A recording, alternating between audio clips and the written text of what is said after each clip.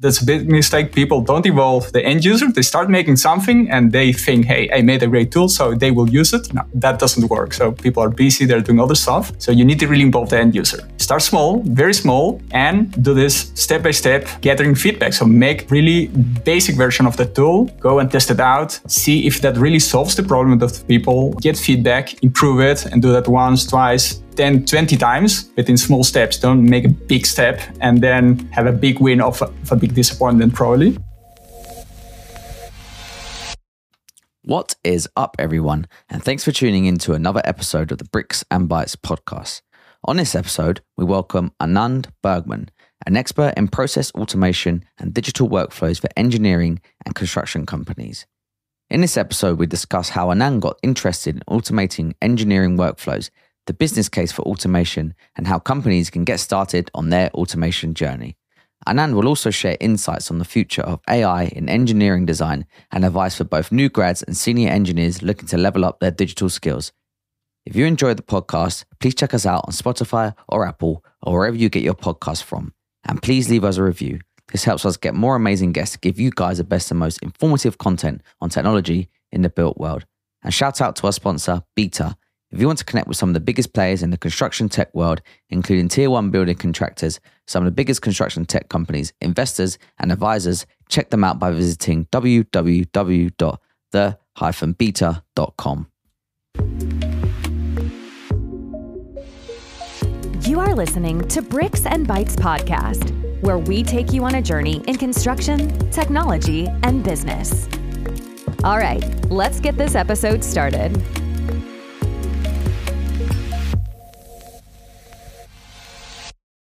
Anande, so background in aerospace engineering, structural engineering. So how did you get interested in digital engineering and parametric design?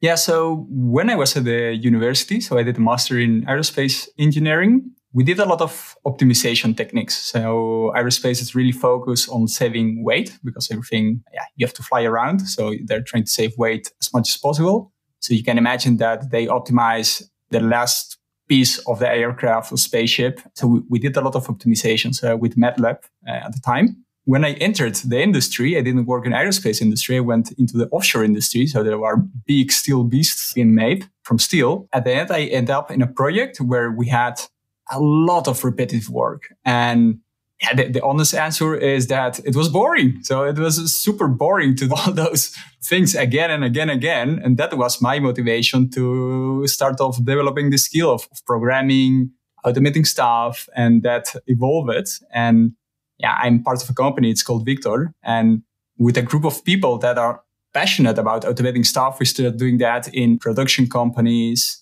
We started doing that for different design projects. And we noticed that actually what really differentiated us from the rest was that we were very good in automating stuff, basically. So we end up building this company called Victor, which is a platform that enables engineers to automate the process. And that's what we do. So we help them to create those tools so that they can automate their processes and don't have to do all those boring stuff I hated when I was an engineer, practicing engineer myself. Yeah. I'm sure Martin feels your pain as a fellow or a structural engineer himself. That's right, yes. So Anand, before we dive into Victor, how was the transition between being an engineer and then a developer, software developer? Is it a fairly similar skill set, or you had to completely forget about something and learn something new? Or tell us, how did it go? It's complementary. So you cannot... I work mostly in the construction industry and construction, so you need to have that domain knowledge. So if you know a lot of programming, but you don't know civil engineering and geotechnical engineering of whatever you want to automate, you will have a really hard job automating that stuff because you don't understand the process. You don't understand the implications. At the same time, if you have domain knowledge, but you have no programming skills, then you will end up doing a lot of stuff again and again and again. So at the end, it's a combination. And I think back to square one. Yeah, it's a natural transition. So you discover stuff you don't like doing. You try to find ways to improve that. Making Excel sheets is probably the first thing we all do, making some Excel sheets. Then when you reach the limits of the Excel sheet, you went into programming. I went into Python, which I will recommend everyone to go into because it's free. There's a lot available for you. And then you start practicing solving problems and you start each time getting better in automating stuff. But it's still a combination of both. There is a path you have to walk to get handy on this. It's really a skill you have to practice. No, I just want to touch on, because you mentioned that in aerospace engineering, the goal is to minimize the weight. And in engineering, structural engineering, actually, it's the same case. Minimize the size of sections, make the cheapest structure, but also it has to comply with codes and be safe for the end user. So tell us, what are the differences or similarities between aerospace engineering and structural engineering? I think from a distance, they are quite similar, not? So I did a master in aerospace engineering in the structural side. And if you look at structures, they all kind of behave in the same way. So it's the same basic principles.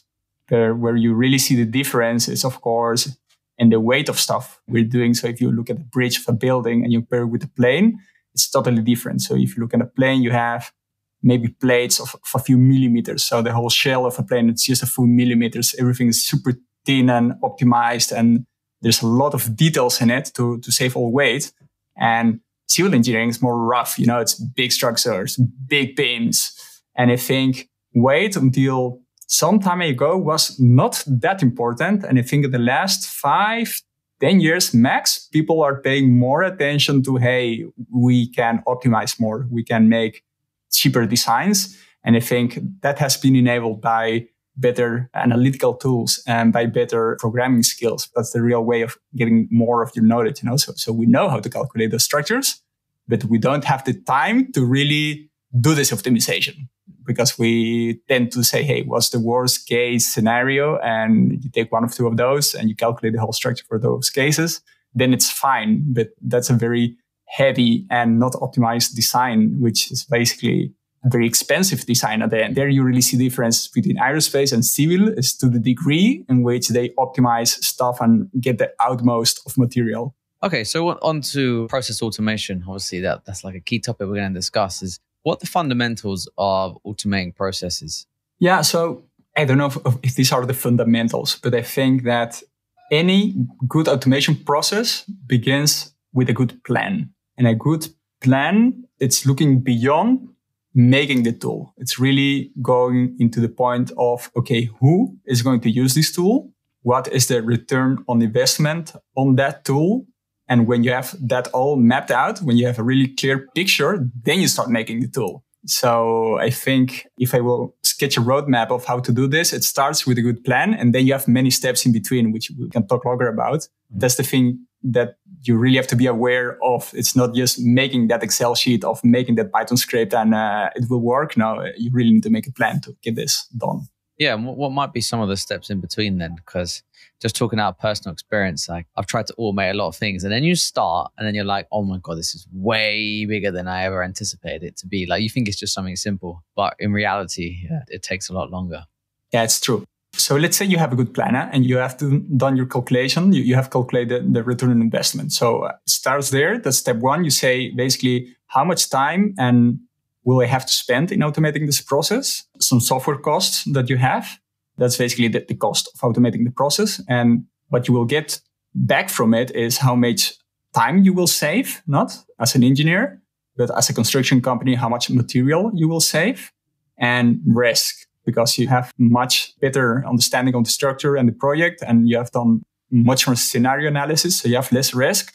And then you have to give that some value, some money. At the end, it's money versus money. And when you plot it in a graph, you will see that some projects really have a quick return, let's say in a year, in a single project, and some others it's like a long run. So we'll start with the ones that have a quick return on investment. So that's step one. When you have selected that project, then you need a good team. It's a team effort. So you need to involve the people making the tool. So the software developer, to call it somehow. You need someone that it's like owning, they call it the software world, they call it the product owner, which is basically the person in between the people using your tool and the people making the tool. So it's the one gathering feedback, asking, hey, is this working? Promoting the tool. So you really need to have that. And you need a group of end users, so people using this tool. So that's a big mistake. People don't involve the end user. They start making something and they think, hey, I made a great tool, so they will use it. No, that doesn't work. So people are busy. They're doing other stuff. So you need to really involve the end user. Start small, very small. and do this step by step, gathering feedback. So make really basic version of the tool, go and test it out, see if that really solves the problem of the people, get feedback, improve it, and do that once, twice, 10, 20 times, but in small steps. Don't make a big step and then have a big win of a big disappointment, probably. So that will be one of the keys. And if you look like at more the practical side of it, there's a roadmap too. So I will think the first thing, of course, if you want to automate, you have to digitalize. Now you cannot automate something that is on paper. So that's step one, having everything digital. Then I think that the most important part is probably having a standardized process. So, and knowing that process very well. So there are a lot of companies that have a process, are maybe not able yet to put that on a chart flow. You start here, you go there, you do that, you get Excel sheets here, blah, blah, blah. So map that process very well, understand what's happening and all the choices. And that doesn't mean that each time you get to the same solution. No? You can have all times different solutions, but as long as the process is standardized. So that will be step 2. Then you will start, I think, automating different stuff, not in that process. So you will have this whole map and you'll say, okay, this is a big dream. This is what I want to do. You already verify that you will earn money with that. And then you have to take a small piece to start and see, okay, what is like the quick win in this whole thing we can start with?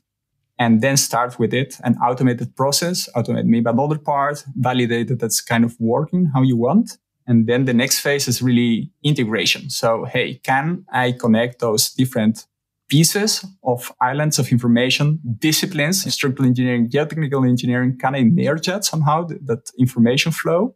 And then you have really the optimization phase. So when you are able to do everything automatically, you can optimize, not? You can run a lot of calculations. So you could do it automatically, but get a bad design, basically. So you want to do a lot of iterations, get the best design. And then the next phases are really more social distribution. No? So how will you share this with people? Having a good system for that. Having an Excel sheet in a shared folder is not a good system because there are a lot of problems that you can have from that. And then it's really democratized. So, okay, you have a tool that it's giving value. You have a way of sharing it. How will you make sure that basically potentially anyone in your company that should be able to use that tool really uses that tool? So, and the last step, it's really democratization. So it's thinking in, okay, you have a nice tool that works, but how can I make sure that people really use it? So people with different backgrounds, maybe people of the sales division, people without programming experience, how can they use the tools they need? And very often the solution is, of course, a nice user interface. People can interact without having the technical skills. Yeah, got it. Makes sense. So you mentioned Excel sheets. Okay, Python scripts probably sounds quite scary. Excel sheets probably more manageable, but what these are the basic tools people can use to try and automate some initial processes within their business? Yeah, so Excel, it's of course a very familiar tool. A lot of people kind of know how to use it. You can get very handy on it and do quite some stuff there. Programming sounds a bit more scary. I think it's not. If you give it a chance, you can start learning this. There are quite some free courses you can follow a few hours in a week and make some progress. Starts really from zero, so from the basics. So you can do that too. And it depends on which sector you are, not? So if you are more in this construction side, I can imagine there are all kind of tools you can use that are ready to be used. But I think if you want to make your own tools, there's nothing better than really learning programming language. And then I would recommend Python in this case. And the reason is that when you have an Excel sheet, you will learn quite quickly, but you will reach the limits of what you can do with an Excel sheet. Of it gets really messy, of difficult to make sure that there's no mistake in this sheet. Now you have cells linking each other, and how do you make sure the quality control is difficult in an Excel sheet? No? So when you go into programming, you break that exponentially. No? You start slow, but once you get used to programming, you go exponential in the stuff you can automate. So that's really the next step. And you will see the same with some other tools people use. For example, you have Grasshopper or Dynamo, which are programming tools where you can drag and drop stuff and connect those nodes, and each thing does something. Now, so this box drives something, this box does something, and you connect it, and then you have a result, which is a 3D model in this case. But there you have the same thing. You start learning it, and you will reach the limits of it, and then you have to go into programming anyways.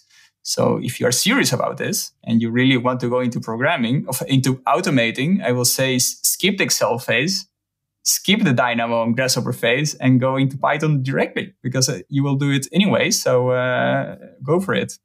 Anand, can you give us an examples of maybe cool or nice automations that you have seen within businesses, construction businesses, engineering businesses, or any others that help really improve the workflow or task automation?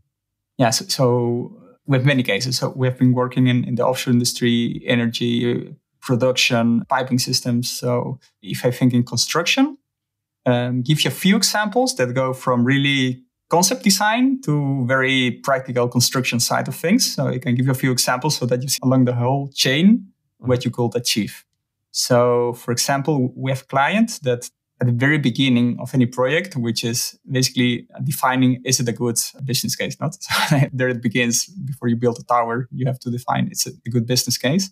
What they do is that they created an app where you can basically draw polygon in a map, and it pulls a lot of data from different data sources.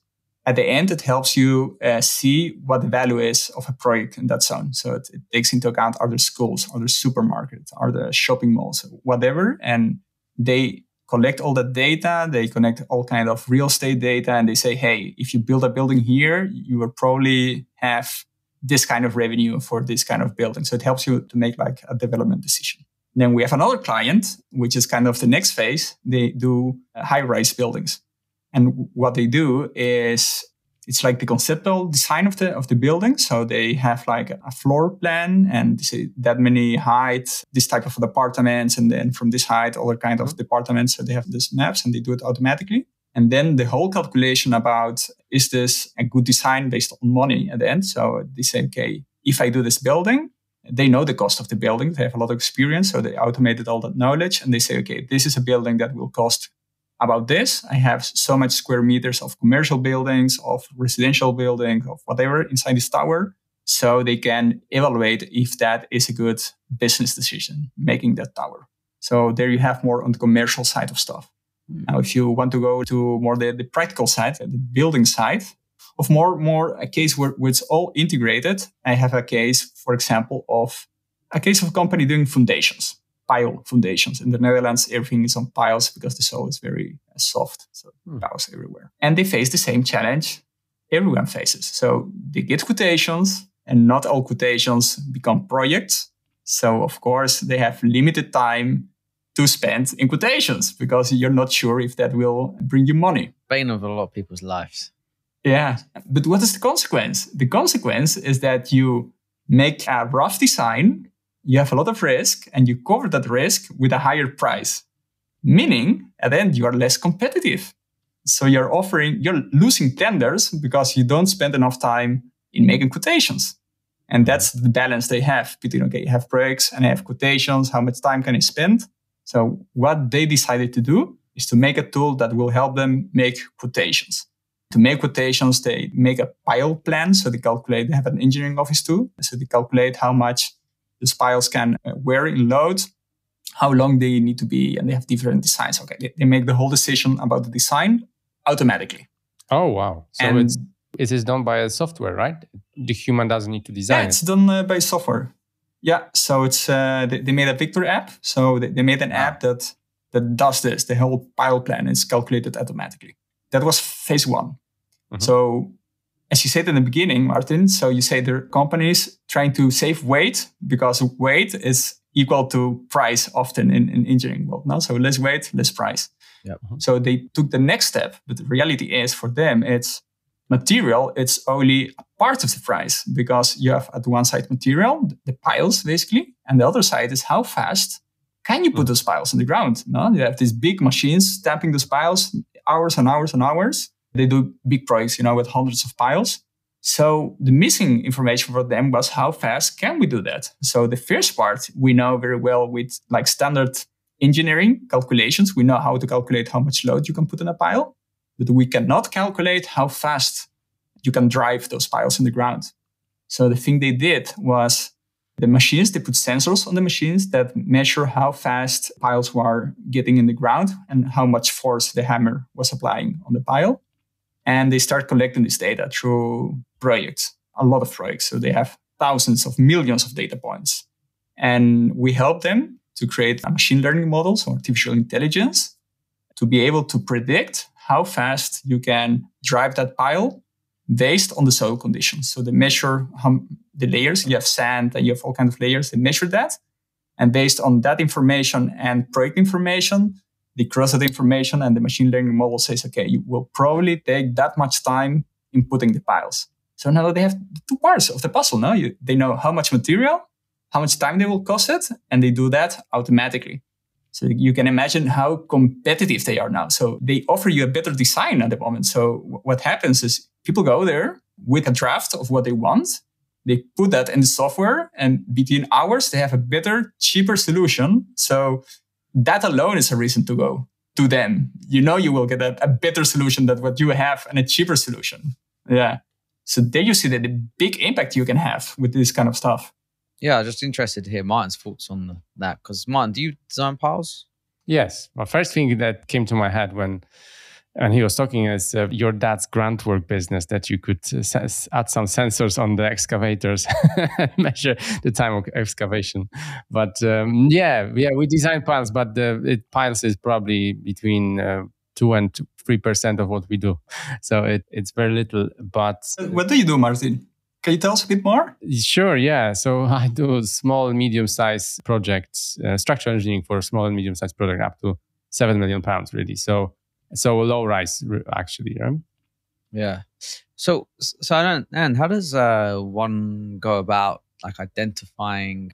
I think I can answer this question, by the way, but I wanted you to go into more depth. But how does one go about identifying areas of their business or processes which they can automate?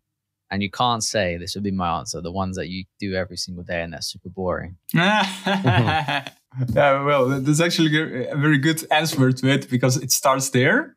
But I think what I will recommend is what I said earlier. So have a session with all the people involved in the process. So, for example, in the pile project, the sales guys, because they also have impact of how you design stuff. You know, the people that design the piles, all the people involved in this design process, and come together and step one, draw your process on a whiteboard. So make this flow chart where you say, hey, where does the design start? Okay, it starts with a quotation of the client. What do we do next? Okay, I ask my colleague of the structural engineering to make a quick calculation. Exactly. Okay, how much time does it take? Okay, whatever, 2 days. How often do we do that? 10 times a week, for example. Yeah, okay. What's the next step? Okay, then I send the structural calculation report to my other colleague who does the price calculation. Okay, and how do you do that? Yeah, I send them an Excel sheet with this data. What does he do? No, I put that Excel sheet in my other Excel sheet and I calculate the price. Okay, how much time does that cost? No, 2 hours. How often do you do that? Yeah, 10 times in a week. And so you start mapping your whole process in a very conscious way, and then you have it there in front of you. So the first step is really understanding this process. And then you can really think the next step. It's saying like, hey, what will happen if this guy that is calculating the stuff doesn't need to do that anymore and the sales guy could do this directly? Yeah, that will mean this. That will mean that I will call clients happier. That will mean that I will save time. That will mean that my colleague will be able to focus on special projects and not in like the common stuff. And then you start making a map of that, of the consequences. And you dare to dream, basically, and say, okay, this will be my ideal flow. And without thinking in all the technical limitations you could have. And if you have the technical skills, then you can say, okay, let's try this part out, make a decision. Hey, it seems that here you could have the biggest impact with the lowest effort. There's always a place where you could have the biggest impact with the lowest effort. Start there. And if you don't have the technical skills, well, then find a company. There are many companies doing automation. You can all call us. You can call other companies doing that. And they can help you. If you have clarity of your process, they can help you take the next step. That you need to know your process. Yeah, it feels like the best business cases are for businesses which specialize quite heavily within very narrow engineering or some other activity, so that there's a lot of repetitive work which repeats every day, every week. So there's a visible gain there.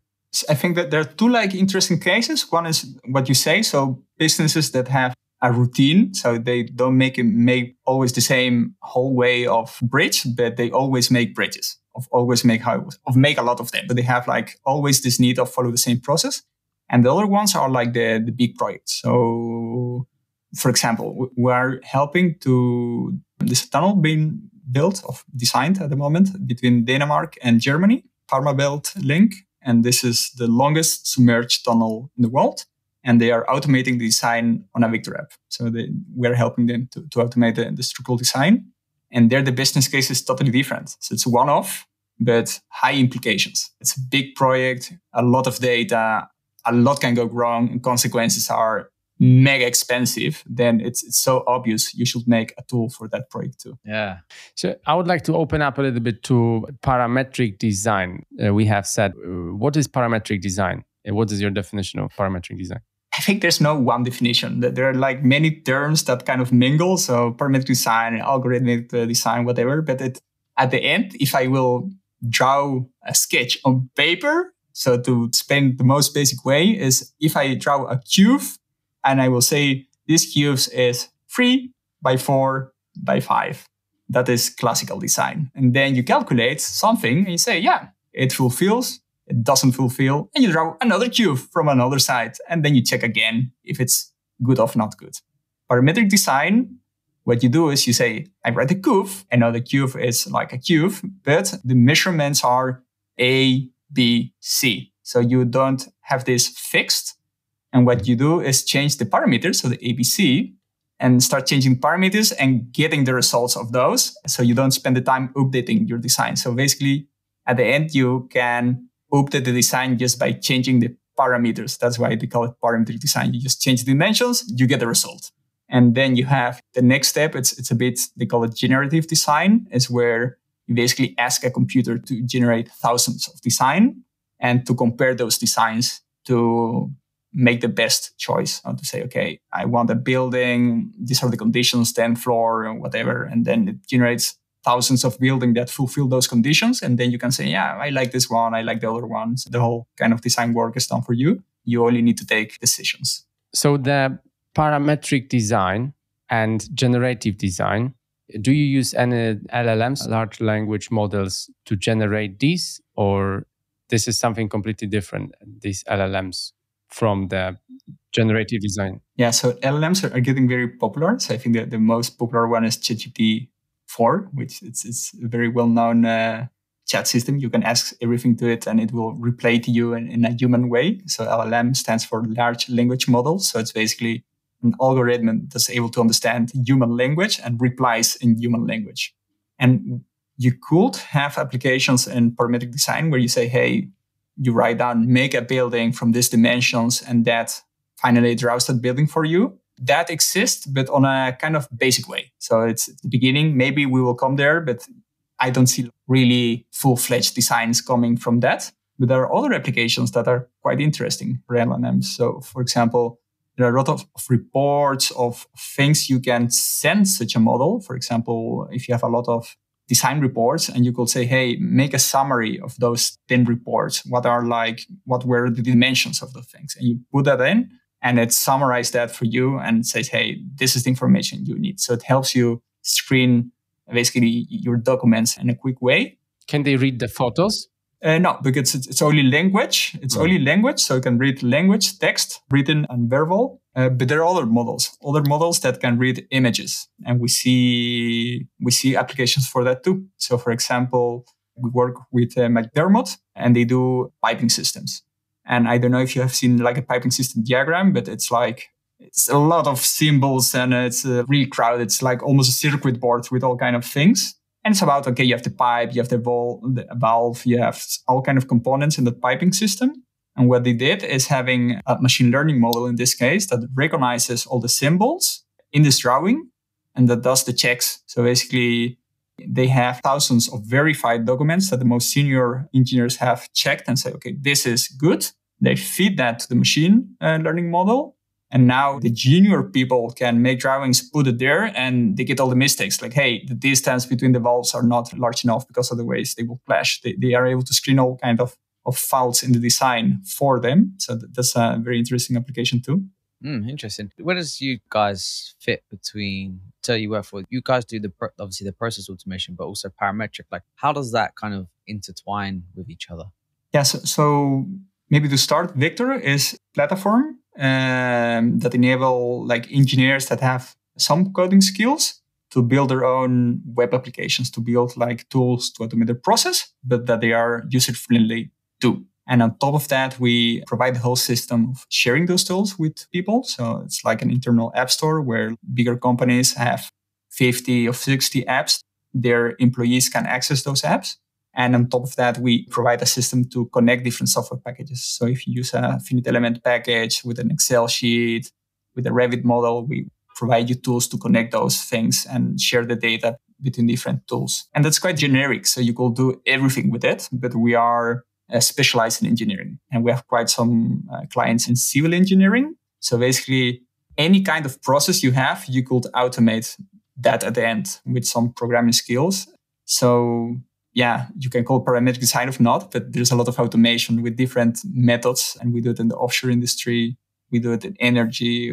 We do a lot of civil engineering, infrastructure projects also with dikes and tunnels and that kind of stuff. So it's nice to see like what's happening, and basically what applies in some places also apply in other places. There are like generic concepts that you can use everywhere. So how have you seen like your target markets response to wanting to incorporate the automations into their business? Are people resilient, or are they excited, or are they super enthusiastic at the start and then halfway through they're like, oh man, it's a lot of work, like, I don't know if I can do it? How does that pan out?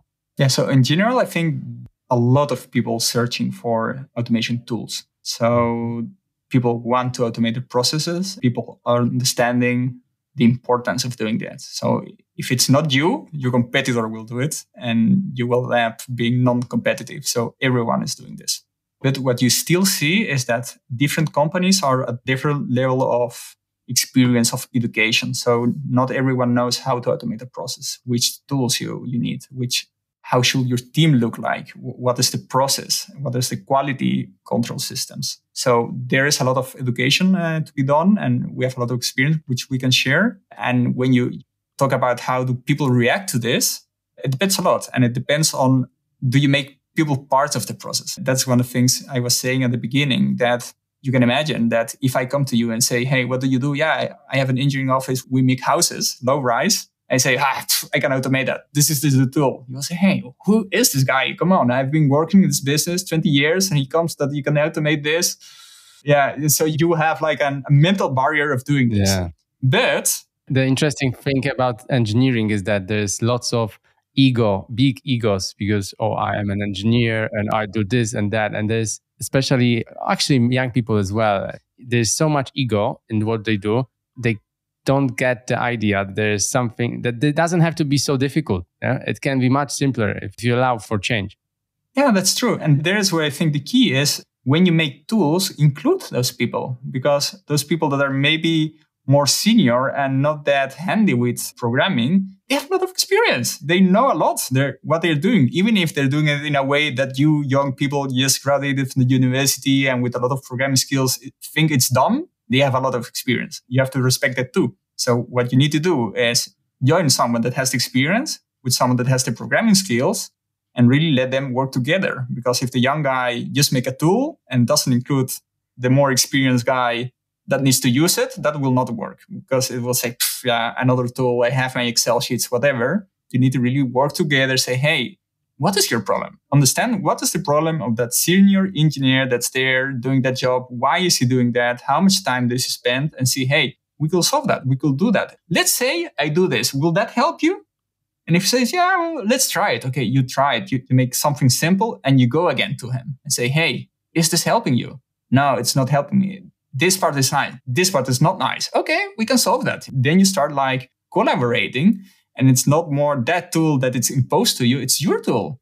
It's your tool too. And then you're open to this and you're collaborating and you're building this tool together. So I think it's really a human thing that needs to happen there in technology. So I think it's maybe 30% technology, 70% it's just people. So clearly collaboration and communication are very, very important. So Anand, so currently we have, and on the market, there's plenty of software from Autodesk, Trimble for engineers that if you purchase for a few £1,000s a year, you can use their full versions and you can automate your design within their scope. Yes. And that's some engineering businesses which employ smart engineers and programmers who can automate tasks within their businesses for their use cases.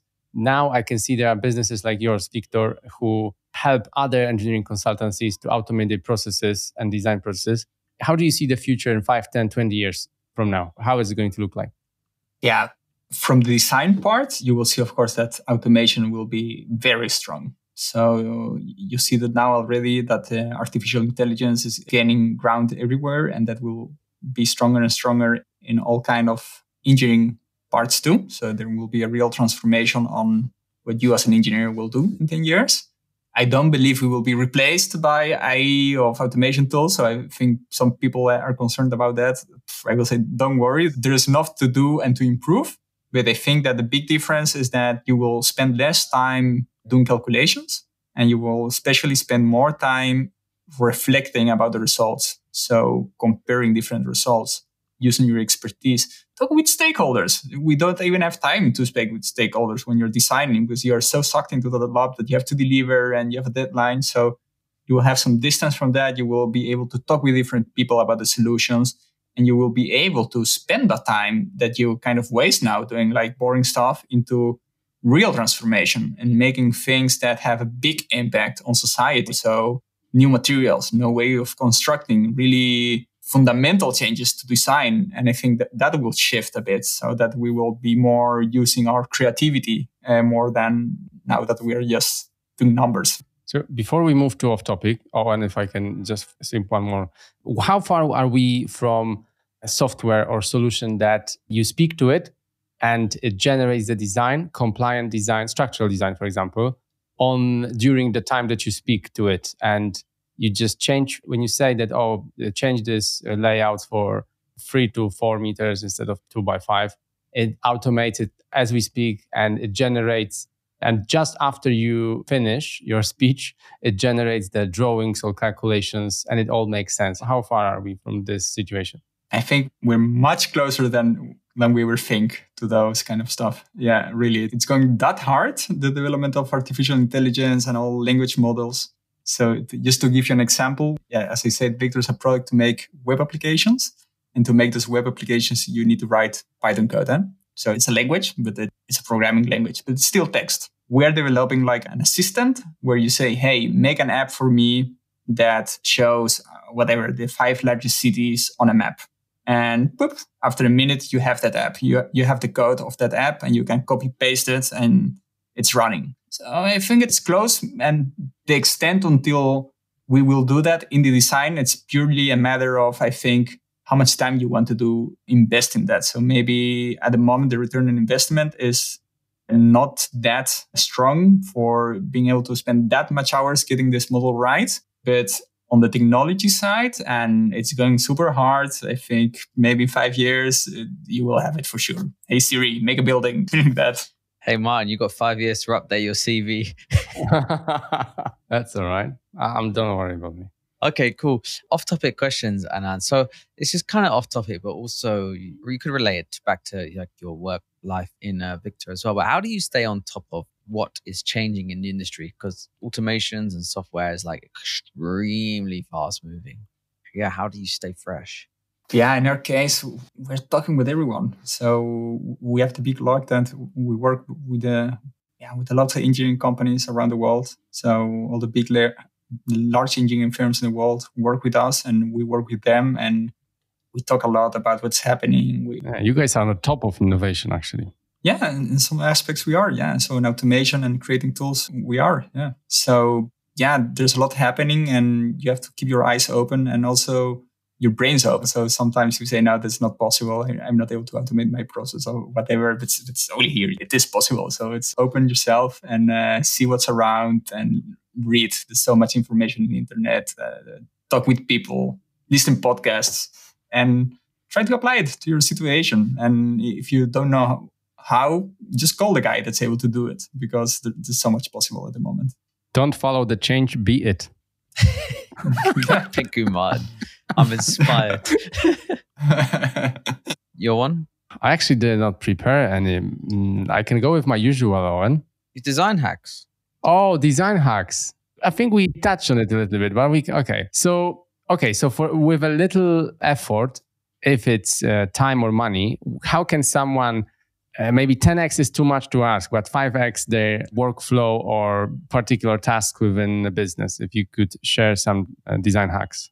Yeah, I think it depends a lot. But the thing you said at the beginning, look what you do each day. And if you spend something 1 hour each day, try to automate that stuff, because that will be already make a big change, and then go from there and get used with the tools and start automating more stuff. There's no single answer. It depends a lot of your situation. If you're able to keep some distance from your routine and just zoom out and say, hey, what I am doing, this doesn't make sense. Each day I'm spending that much time in this, that much time in that, and then try to organize in another way, then that will be already 10x, I think. Yeah, asking yourself a question, what am I doing and how should I do differently? It's a good hack anyway. Not everyone does it, I'm sure. Okay, one last from me. Anand, if there was one thing, anything in your life that you could automate, what would it be? Oh, let me see. Yeah, I don't know if we could automate that, but I would love to teletransport to somewhere, because it will be so nice to just be somewhere. I have family in Chile, and I will just like teleport for a weekend and come back. And if we could solve that issue and automate that. Coming soon to Victor. Coming soon. No, I think that's maybe 10 years away. No, I don't know. But yeah, traveling, it feels like a waste. Each time you're in the train or in the car or in the plane, I think we could do better stuff with time. Interesting what people in the 1920s would say about how traveling is a waste. Like now we don't appreciate that. We just get on a plane and 10, 11 hours later we are in China from Europe. So it would have taken like 6-8 weeks. Yeah, 6-8 weeks, 80 years ago. But new times, new expectations too, So I'm quite amazed, at least here in the Netherlands, you have so many web shops where you order something before 12 o'clock and it's the next morning, it's in your house. Everything is going so fast. Yeah. So, yeah. Okay, and then, so where can people find out more about you?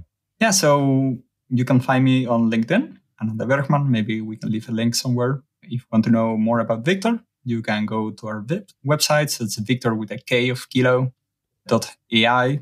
If you want to try it, you can try it for free. You can actually use it for free. You can make, there's no limitations. You can build all the apps you want. You can even put those applications online for free. And if you have any questions, just send me a message and we'll be more than happy to talk with you. It doesn't matter if you're a student, a professor, or the CEO of the biggest company, just give me a call. Sounds good. And you're hosting an event later this year? Yeah, we're hosting an event. So in November, we have UCode, so it's the Universal Conference of Digital Engineering. And it will be quite nice. We will have digital leaders from different companies, so people more in management role, but also people really making the tools, parametric design experts. So all around automation, citizen development. So citizen development is a term meaning that actually the field of the civil engineer makes his own tools. Now it's by IT, so the civilian make their own tools. So citizen development, organizing that and automating stuff. And it's all around that. And we will have some very good speakers, which we will make public soon. So yeah, everyone is invited. It's for free. So join. Maybe we'll leave also a link in the comments and then share it with the world. Mm-hmm. When is that again? In November. So I don't know if it will be on time. Okay. Remember, don't follow the change, be it. Wise words. Wise words. Goodbye. Thanks so much for tuning in to this episode of the Bricks and Bytes podcast. If you're enjoying the show, please feel free to rate, subscribe, and leave a review wherever you listen to your podcasts. We really appreciate it, and we'll catch you in the next episode.